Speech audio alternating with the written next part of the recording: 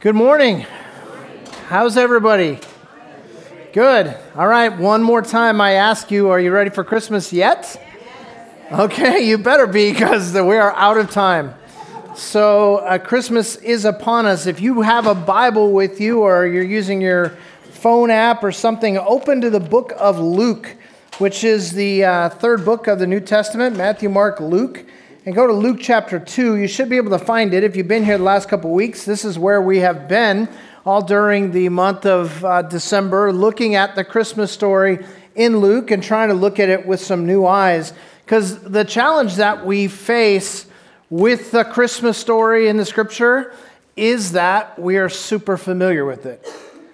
We are used to it. It doesn't matter. This could be the first time you've ever set foot in a church worship service, and you've never read the Bible in your life, and still you are familiar with the teaching of Luke chapter 2.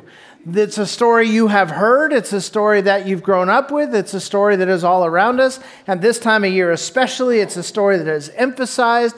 You don't have to be a Bible scholar. All you have to do is be a person who has watched the Charlie Brown Christmas, and you have heard Luke chapter 2. So, that is a bit of a danger for us because we are so incredibly familiar with it. And when we're incredibly familiar with something, we tend to not notice stuff. Like if you walk into your house today, if you've been living there 20 years, there might be some cobweb up in the corner that has been there for the last 10 years, right? And you don't even notice it. You just live there every day. You're used to it. But if I walk into your house, the first thing I'm going to do is go, this person is a slob. What is up with these cobwebs, right? Because what you're unfamiliar with, you tend to notice, but you tend to just sort of zone out when you're super familiar with it. And for that reason, we know the Christmas story, or at least we think we know the Christmas story. It's familiar to us.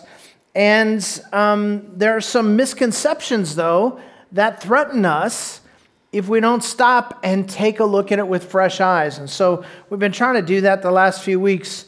For example, we hear about the time in Bethlehem, and we're surprised at the way Jesus is treated. We're surprised at the way Joseph and Mary are treated. We're surprised that nobody makes them welcome. We're surprised that nobody makes a big deal out of it because, after all, these are Jewish people. And there's been prophecies for thousands of years saying that the Messiah is coming, and they've all been looking forward to a Messiah, and they've all been hoping for Messiah and wishing for Messiah. And now Messiah shows up, and it's like they're completely oblivious to this, and that makes us scratch our head and wonder what in the world is going on. But you know what? We have to remember that we have a privileged point of view because we get to see how it all happened and then compare that to the Old Testament prophecy and go, oh, they should have known. But they didn't know. And if you keep in mind also that it had been 400 years since a prophet had even spoken on God's behalf to the nation of Israel. So it's not like there was someone saying, hey, in 6 months you better get ready because the time of the Messiah is coming, or hey, it's coming in 2 weeks, or hey, you better watch out. Tomorrow night is the night. Be watching the sky. You're going to see angels. You're going to see a star. You're going to see all that kind of stuff. There was nobody paying attention. There was nobody looking for that. And why would they be? Because they had a vague hope of a Messiah that had been looked forward to for thousands of years, but they certainly weren't looking for him that night. In that town, in that stable, nobody expected the Messiah to come that way. Most people thought he would come as a military leader. They thought he would come as a conquering hero, that he would set them free from the oppression of the Romans, that he would lead Israel back to a state of independence. Other people thought he's going to come bursting through the clouds and everybody is going to see him when he comes. And the reason they thought that, by the way, is because that's what the prophecy says.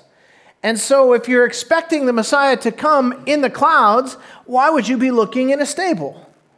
And you think about all those Old Testament prophecies, if you didn't see how it all worked out, you would think they were contradicting one another. We talked about this a couple weeks ago. One of them said he's going to be in Bethlehem. Another one said he's going to be from Nazareth. Another one said he's going to come out of Egypt. How are you supposed to put all that together and understand and go, okay, I think I know where he's coming. I think I know when he's coming. And so people didn't. And so they were looking for perhaps some kind of a prophet like Ezekiel or Elijah, some wild-eyed prophet that would come shouting the judgments of God.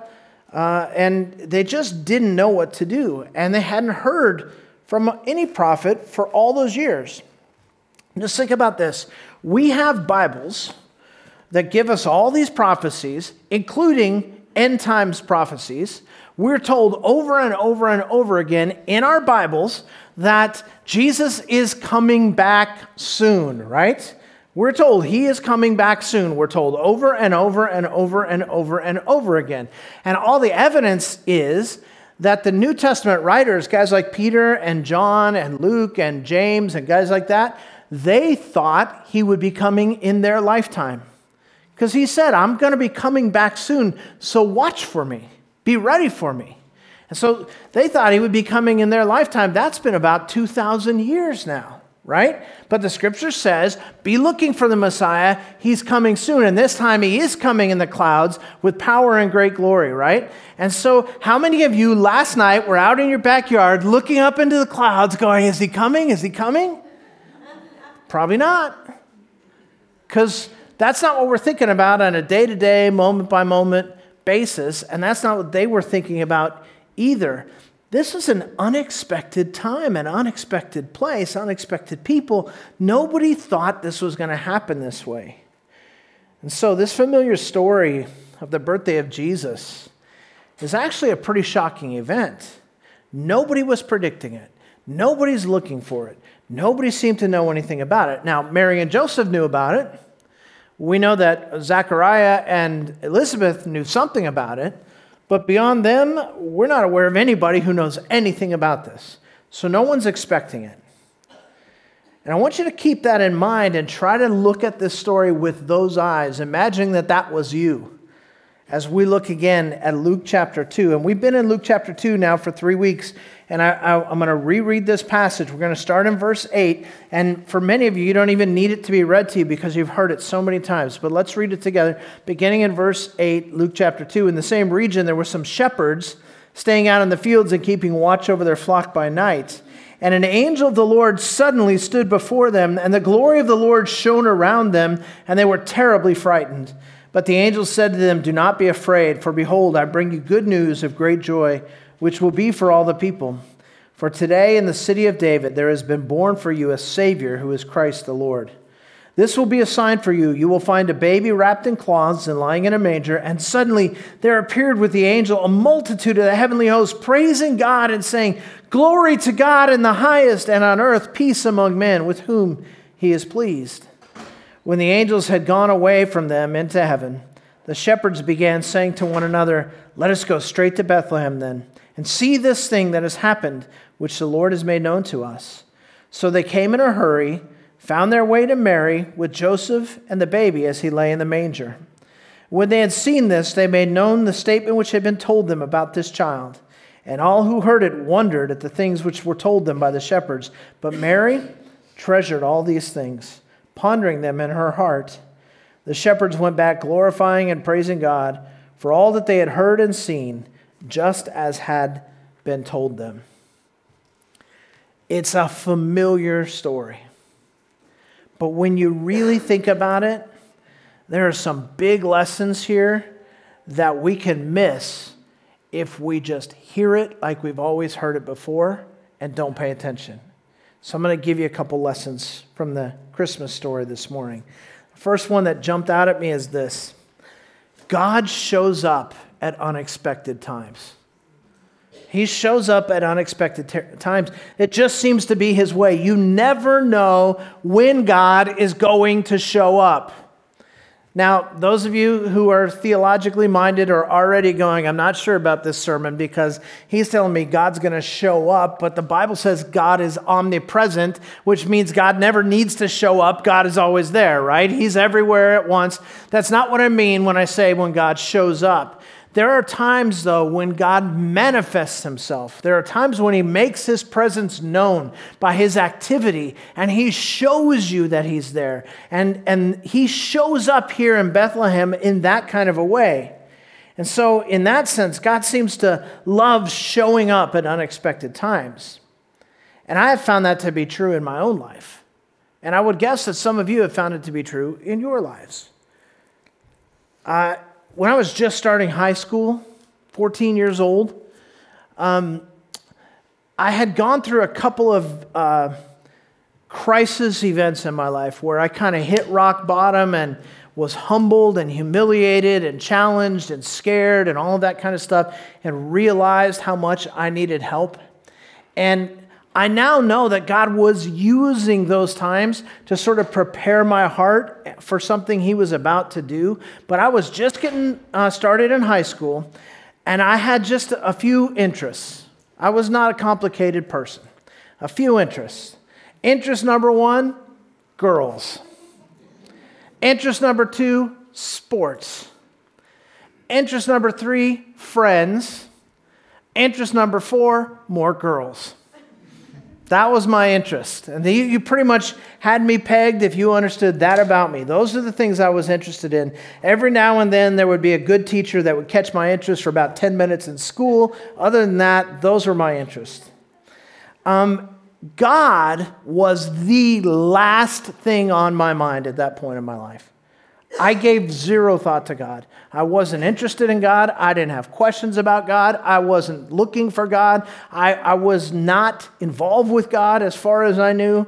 And so what happened is I was an athlete, so it was the spring or summer, I guess, and I was playing baseball. And so I'm at the high school practicing for baseball. I'm at baseball practice. I had made arrangements with my girlfriend to meet me after practice, and we're going to walk home to my house together and get some dinner and all that kind of stuff. And so I finished this long summertime, hot, dirty practice. I'm in a baseball uniform. I'm covered in dirt and sweat, and I'm walking with my girlfriend when suddenly there comes a car screeching up and stops in the lane right next to us, and the doors open, and people jump out of this car, and I thought, this is the last day of my life. They're going to kill us right now.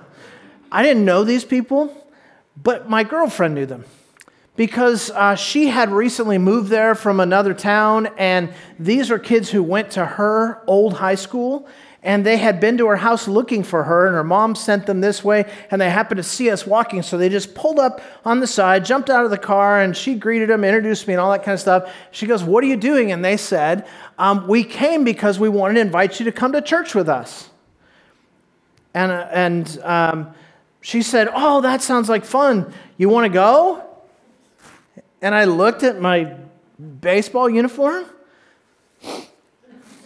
smelled my pits, and said, I haven't been to church in a really long time, but I'm pretty sure you can't go to church like this. And they go, "You can to this church." And I go, "Well, I don't really think that's a good idea." And they go, "No, really, it's a youth group. It's all high school students, and everybody comes dressed however they are. It's no big deal. Get in the car." And they put us in the car, and we took off, and we went to this church.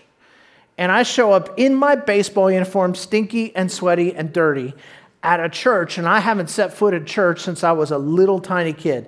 And I walk in, and I am greeted and received by people who treat me like I was the most famous guy they've ever met. Everybody is coming up and wanting to meet me, and everybody is talking to me and asking me about stuff. They see the baseball uniform. They're like, "Oh my gosh, are you a baseball player? We need a guy on our softball team because you would be the perfect guy." And they just start inviting me and encouraging me. Let me tell you something. Within 2 weeks, I had broken up with that girl. But I never stopped going to that church.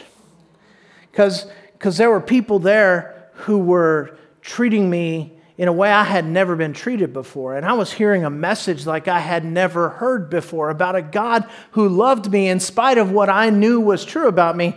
And within 2 months, I found myself flat on my face before that God, crying out to him and inviting him to be my Lord and Savior. And I have been following him ever since, and my life has been radically transformed. And it all began that day in a dirty baseball uniform on the side of the road when I least expected it. God does amazing things even when we least expect it. God has a way of showing up even when we least expect it. See, some of us think our lives are pretty much planned. We think our lives are pretty much figured out. We know what we're doing today. We know what we're doing tomorrow. We got our 5-year plan, our 10-year plan, all of that kind of stuff. And we're focused on certain things right now. We're not expecting today to be anything special. We're not expecting today to be anything out of the ordinary. Most of you drove here today, and you probably didn't give any thought to your expectation that perhaps today, in some way that would be life-changing for you, you might have an encounter with the living God, and he would touch your life and transform your heart and change you forever. But you know what? That could happen for you right now, today. You know what else? You might get nothing out of this sermon. You might go, that was a waste of my time. And you might get in your car and drive away and go drive to Mimi's for lunch. And while you're enjoying your French onion soup, you might overhear a conversation at the next table that was exactly what you needed to hear. And in that moment, God might change your life forever. You don't know. God shows up at unexpected times. I wonder how many of us are thinking, this Christmas, I'm going to have an encounter with God that's going to change my life. I wonder how many of us, now that we're winding down 2019, will look and say, boy, this was a year when I was expecting God to do something amazing in my life. How many of us going into 2020 are thinking, this is, I think, going to be a year where I'm going to encounter God and he's going to transform me and something amazing is going to happen that I never expected. You're probably not thinking that way. Most of us aren't thinking that way. Most of us are just getting up every day and doing that day's business. And we'd be shocked if God actually showed up. We wouldn't expect it. But we have no idea that God is about to show up. No idea that God is about to change everything. Christmas should be a reminder that God has a tendency to show up when we don't expect it. That there can be spiritual breakthrough that can happen at any moment of our lives. And that God can bring that breakthrough to us. It's not just about the moment of salvation like I was talking about, because a lot of you have been Christians for a really long time. Maybe you've been a follower of Jesus for decades. And yet, honestly, truthfully, you'd say, I'm kind of struggling right now. I'm kind of struggling in this area of my life or that area. Or maybe I'm just even struggling to see God working in all of this. I can't even tell you when was the last time I went, wow, I've really grown, I've really changed, I'm really being transformed by God. A lot of us, we're just sort of going through our Christian lives and we can't even think of anything that's really transformed us or any great moment with God that's changed us. But you know what's interesting? God rarely does it all in a great moment. He does it usually a little at a time. Think about the disciples, the 12 that went with Jesus everywhere. Think about them. Well, there's a famous story. Jesus is walking along. A bunch of these guys are fishermen, right? They've just finished their day of fishing. They're there cleaning their nets and separating out the fish and getting their boats ready for the next day. Jesus comes along, walking by, and he stops and talks to them. And here's what he says. Follow me, and I will make you fishers of men. And the scripture says they put down their nets, left their boats, and began to follow him. Because he didn't just say, hey, follow me. In the Greek, he said, come and follow me and keep on following me. And so they understood that he was inviting them in to a process. and they began to follow him. Who were these guys who began to follow him? They were guys with limited education. They were guys with limited experience. They were guys who had no real fame, no real fortune, no real power. Nobody looked up to them. They were just dudes. They were just fishermen. They were just your average blue-collar guy. And Jesus comes along and says, hey, follow me, and I'm going to make you something that you've never been before. Follow me, and you'll stop being a fisher of fish, and you'll start to be a fisher of men.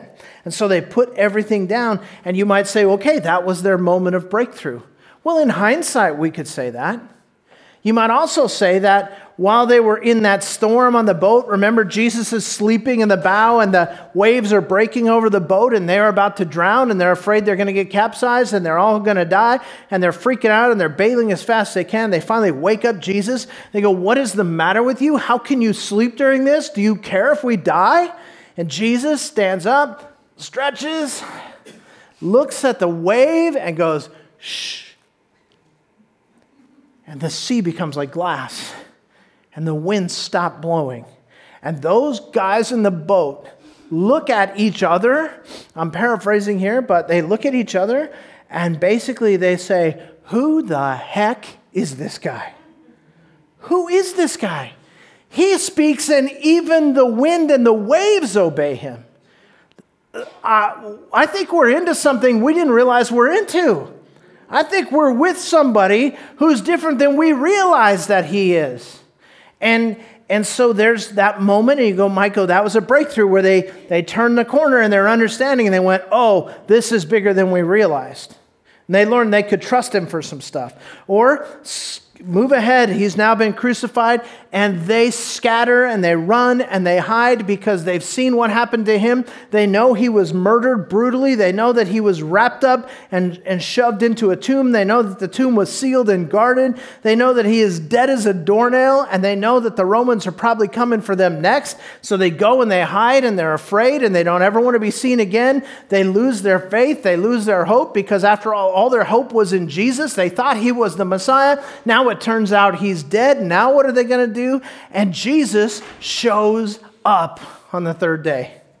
He's raised from the dead, and what does he do? He seeks these guys out, and they have this aha moment with him, and they go, wow, this is bigger than I realized. And their hope is returned to them, and they have a sense over the next 40 days that they spend with Jesus, and he gives them a mission, and he tells them to wait for the Holy Spirit, and you could go, that was their breakthrough time. That's true. Or you could say, go to Acts chapter 2, you open it up, you have the day of Pentecost, and at the feast of Pentecost, they're all gathered together, and the Holy Spirit suddenly shows up in a tangible way, and they start preaching boldly, and people get saved, and they're endowed with power, and now they can cast out demons, and now they can raise the dead and heal the sick, and they have all this amazing power, and these guys go off and lead the first century church and transform the world, and we look at them and go, wow, those guys are spiritual giants, those guys are heavyweights. Those guys wrote our New Testament. Those are the guys that their words are the ones that we call the Word of God. These guys are heavyweights. No, they ain't. They're fishermen who simply responded when Jesus said, follow me and I'll make you what you are not today. And you go, well, what was the key moment? What was the thing that turned Peter from being a bumbling idiot into being Peter, the great man of God? And you could pick out some spots and go, maybe it was here, maybe it was here, maybe it was here. You know what I'd say? It was 3 years of spending 24 hours a day, 7 days a week with Jesus. Watching his attitude, listening to his words, seeing the way he cares for people, watching his humility, watching the way he carries himself, his servanthood, his theological insights. And over that time of walking with him, Peter didn't even know it. He went from being a bumbling idiot to a great man of God. And that's happening in your lives too. And you don't even know it. Little by little, day by day, moment by moment, time in his word, time in prayer, walking with him through trials, serving him when you don't want to serve him, learning how to humble yourself. And you might go, yeah, there's nothing really big going on in my life. Oh, there's something great going on in your life. There's breakthrough happening in your life. Little by little, day by day, God is making you who he wants you to be. You see, times of breakthrough are not always dramatic. Most of the time, we don't even notice them, but God is at work whether you notice him or not. So there's a couple of things. God shows up at unexpected times. We learned that at Christmas. God shows up in unexpected places. We learned that at Christmas. He shows up in unexpected places. Pastor Ricky was alluding to this earlier. We sing the song, "O Little Town of Bethlehem." And we have this picture in our mind, and we've seen the artist's rendering of this little town with a little stable and a star over it and all that kind of stuff. We think, what a cute little town. Bethlehem was not a sprawling metropolis, but it wasn't even a little town either.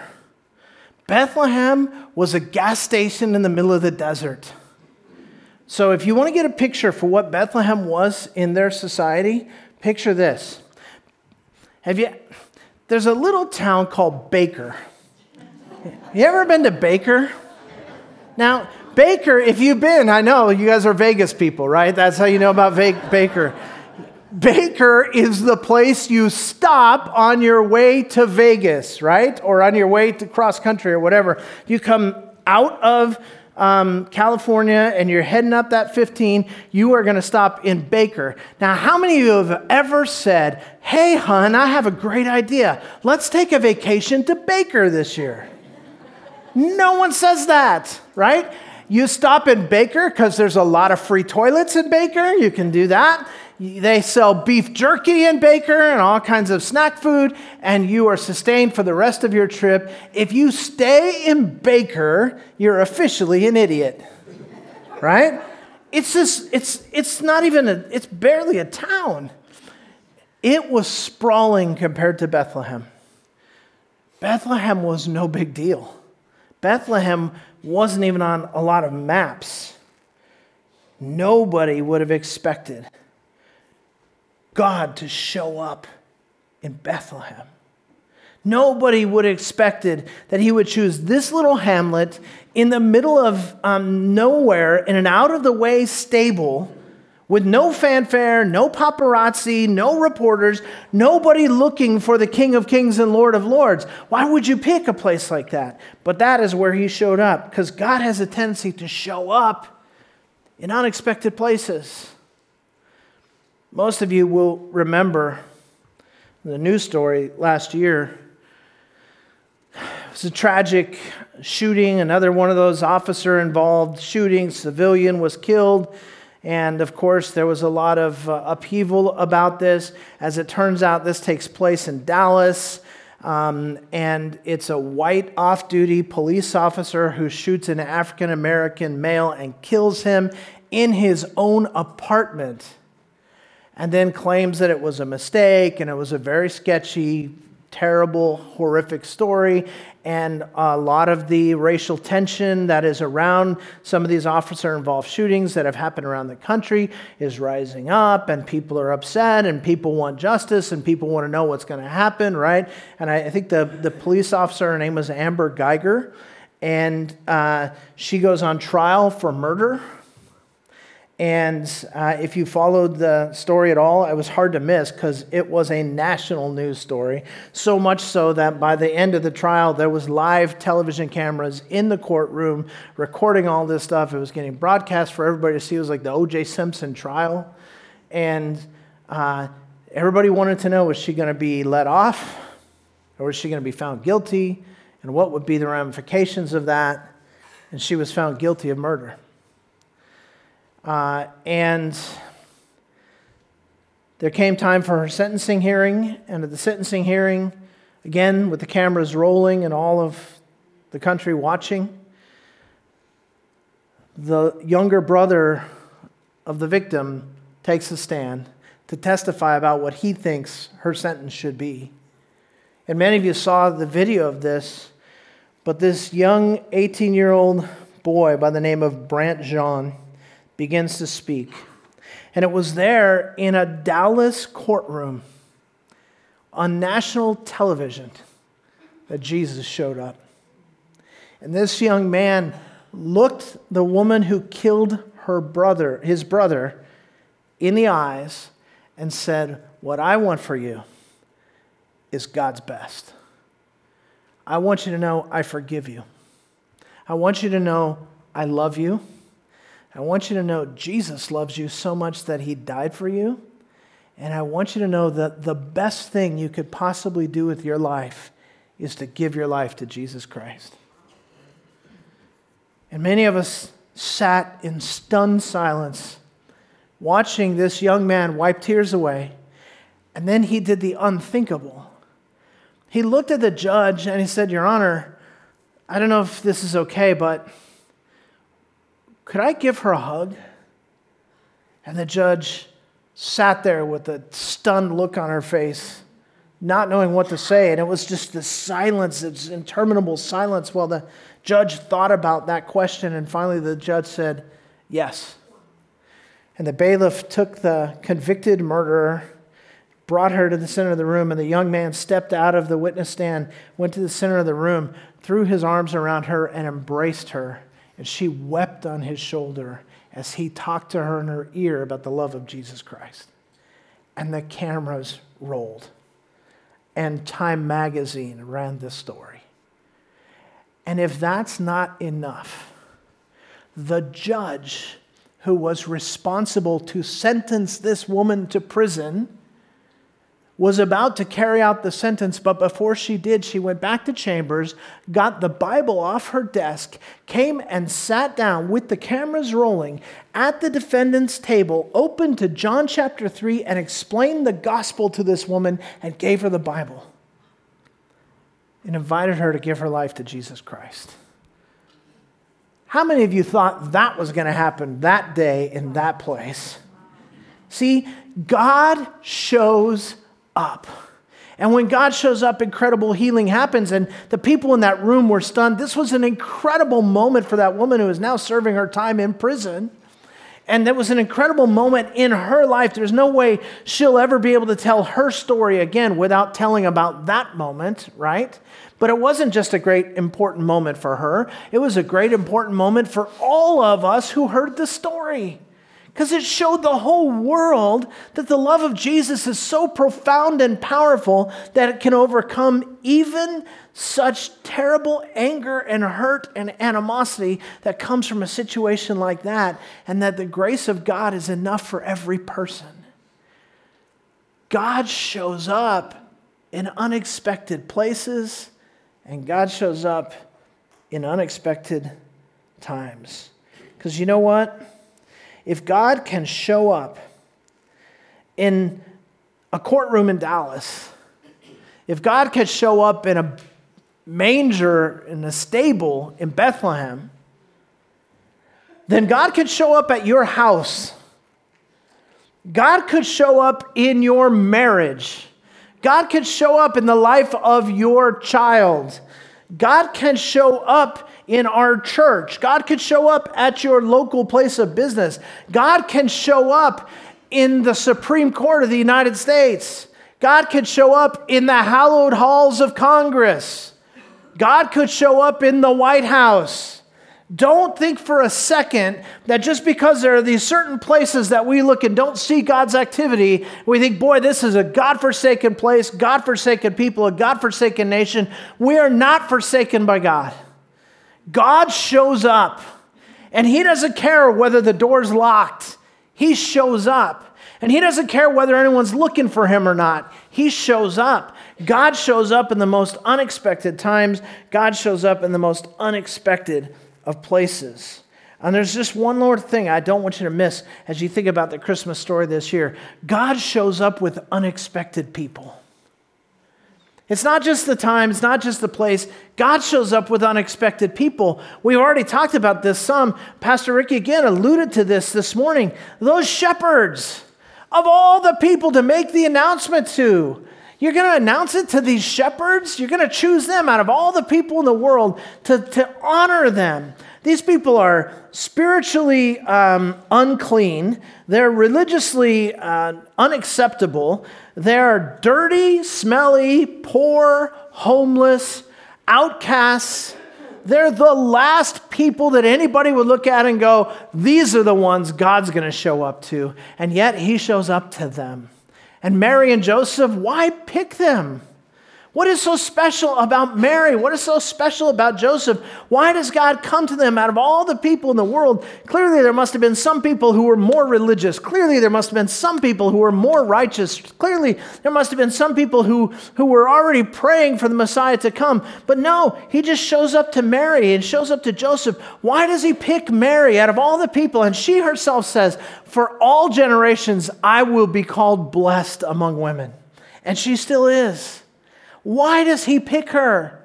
Today, Mary tends to be venerated and people are like, wow, Mary is so impressive. Wasn't Mary great? Listen, why did God pick Mary?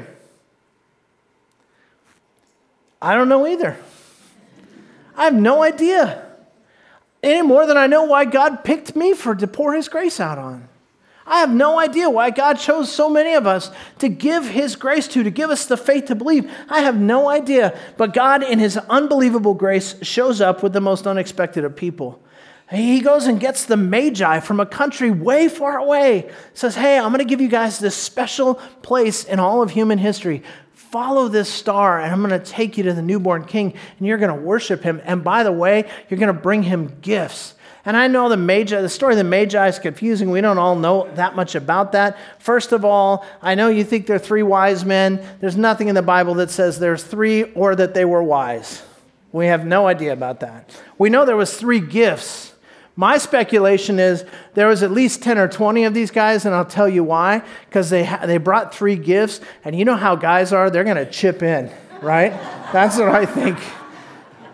We don't know exactly how that all went down. I'm not sure, right? But we go, well, they were wise men. They were kings. No, they're not kings. Stop singing, We Three Kings. They're not kings. You know what they are? They're astrologers. Astronomers and astrologers. They're fortune tellers.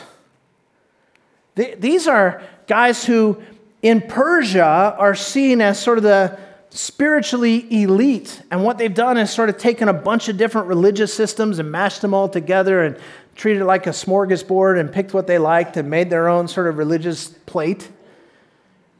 These are not Jews. These are not righteous men. They're not even Israelites. They're from way over there. Why does God pick them? I have no idea. But God shows up in the most unexpected of people. And that pattern continues in Jesus.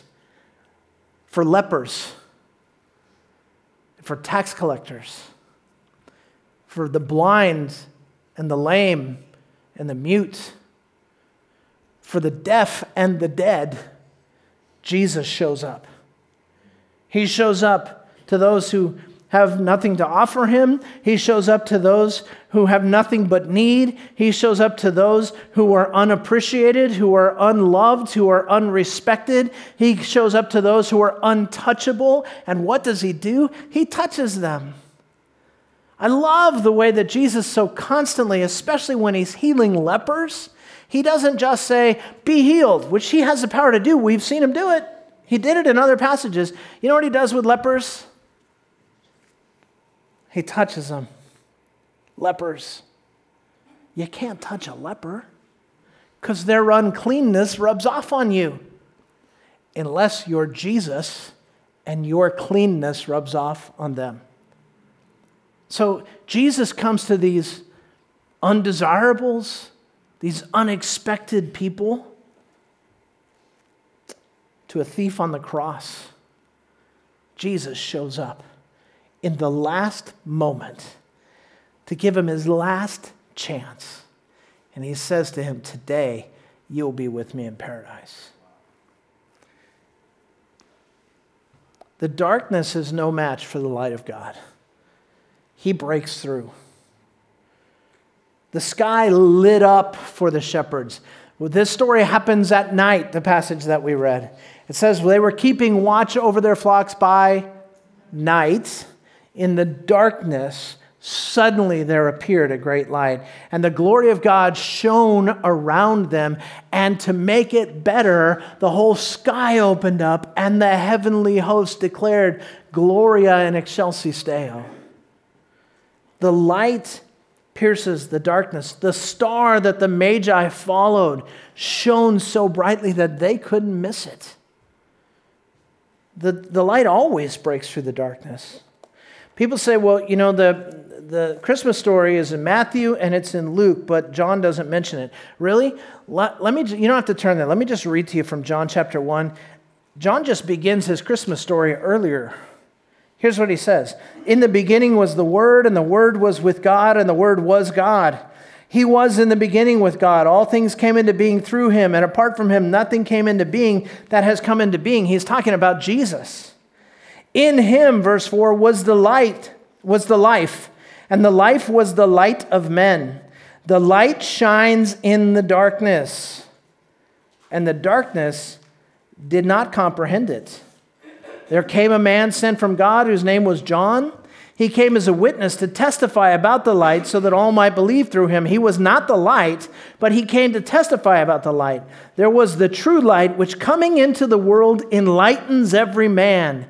He was in the world, and the world was made through him, and the world did not know him. In the midst of a darkened world, Jesus comes as a piercing light, and forced to notice him, because you cannot ignore when the lights get turned on in a dark room, right? Forced to notice him, he is rejected by his own people. He came to them, but they received him not.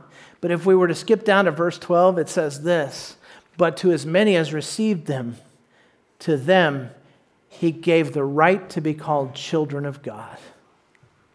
See, the light enlightens every man.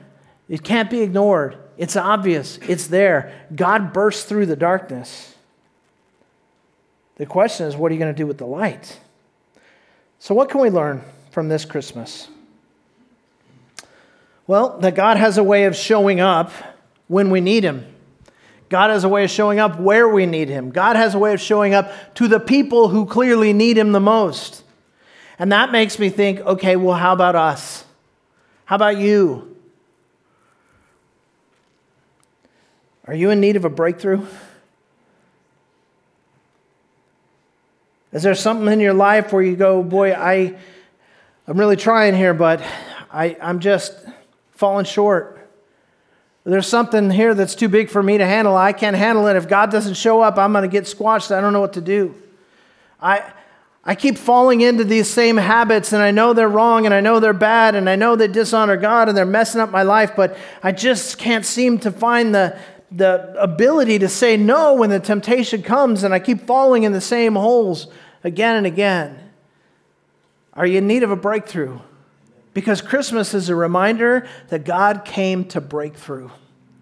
That God comes to the strangest places in the strangest time with the strangest people, and he breaks through. If you're in need of a breakthrough, let me just tell you, there is no time like the present. There is no place like wherever you are, and there is nobody that God loves more than he loves you. For unto you is born this day in the city of David a Savior who is Christ the Lord. Won't you open your eyes? Won't you see the light at Christmas?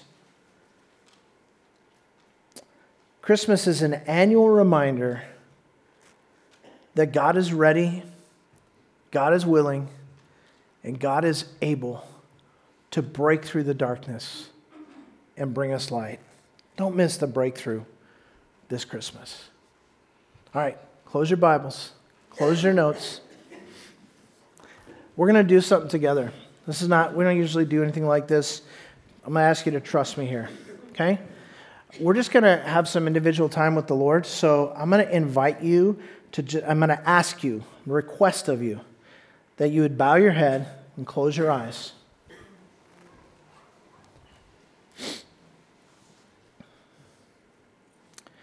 Because I'm convinced that some of us are sitting here right now going, oh God, I need a breakthrough.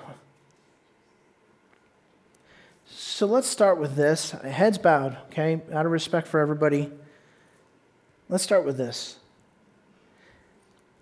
If you would say of yourself, look, I'm a Christian. I really do love God, and I really do want to honor God, and I really do want to walk with God, and I really want to try.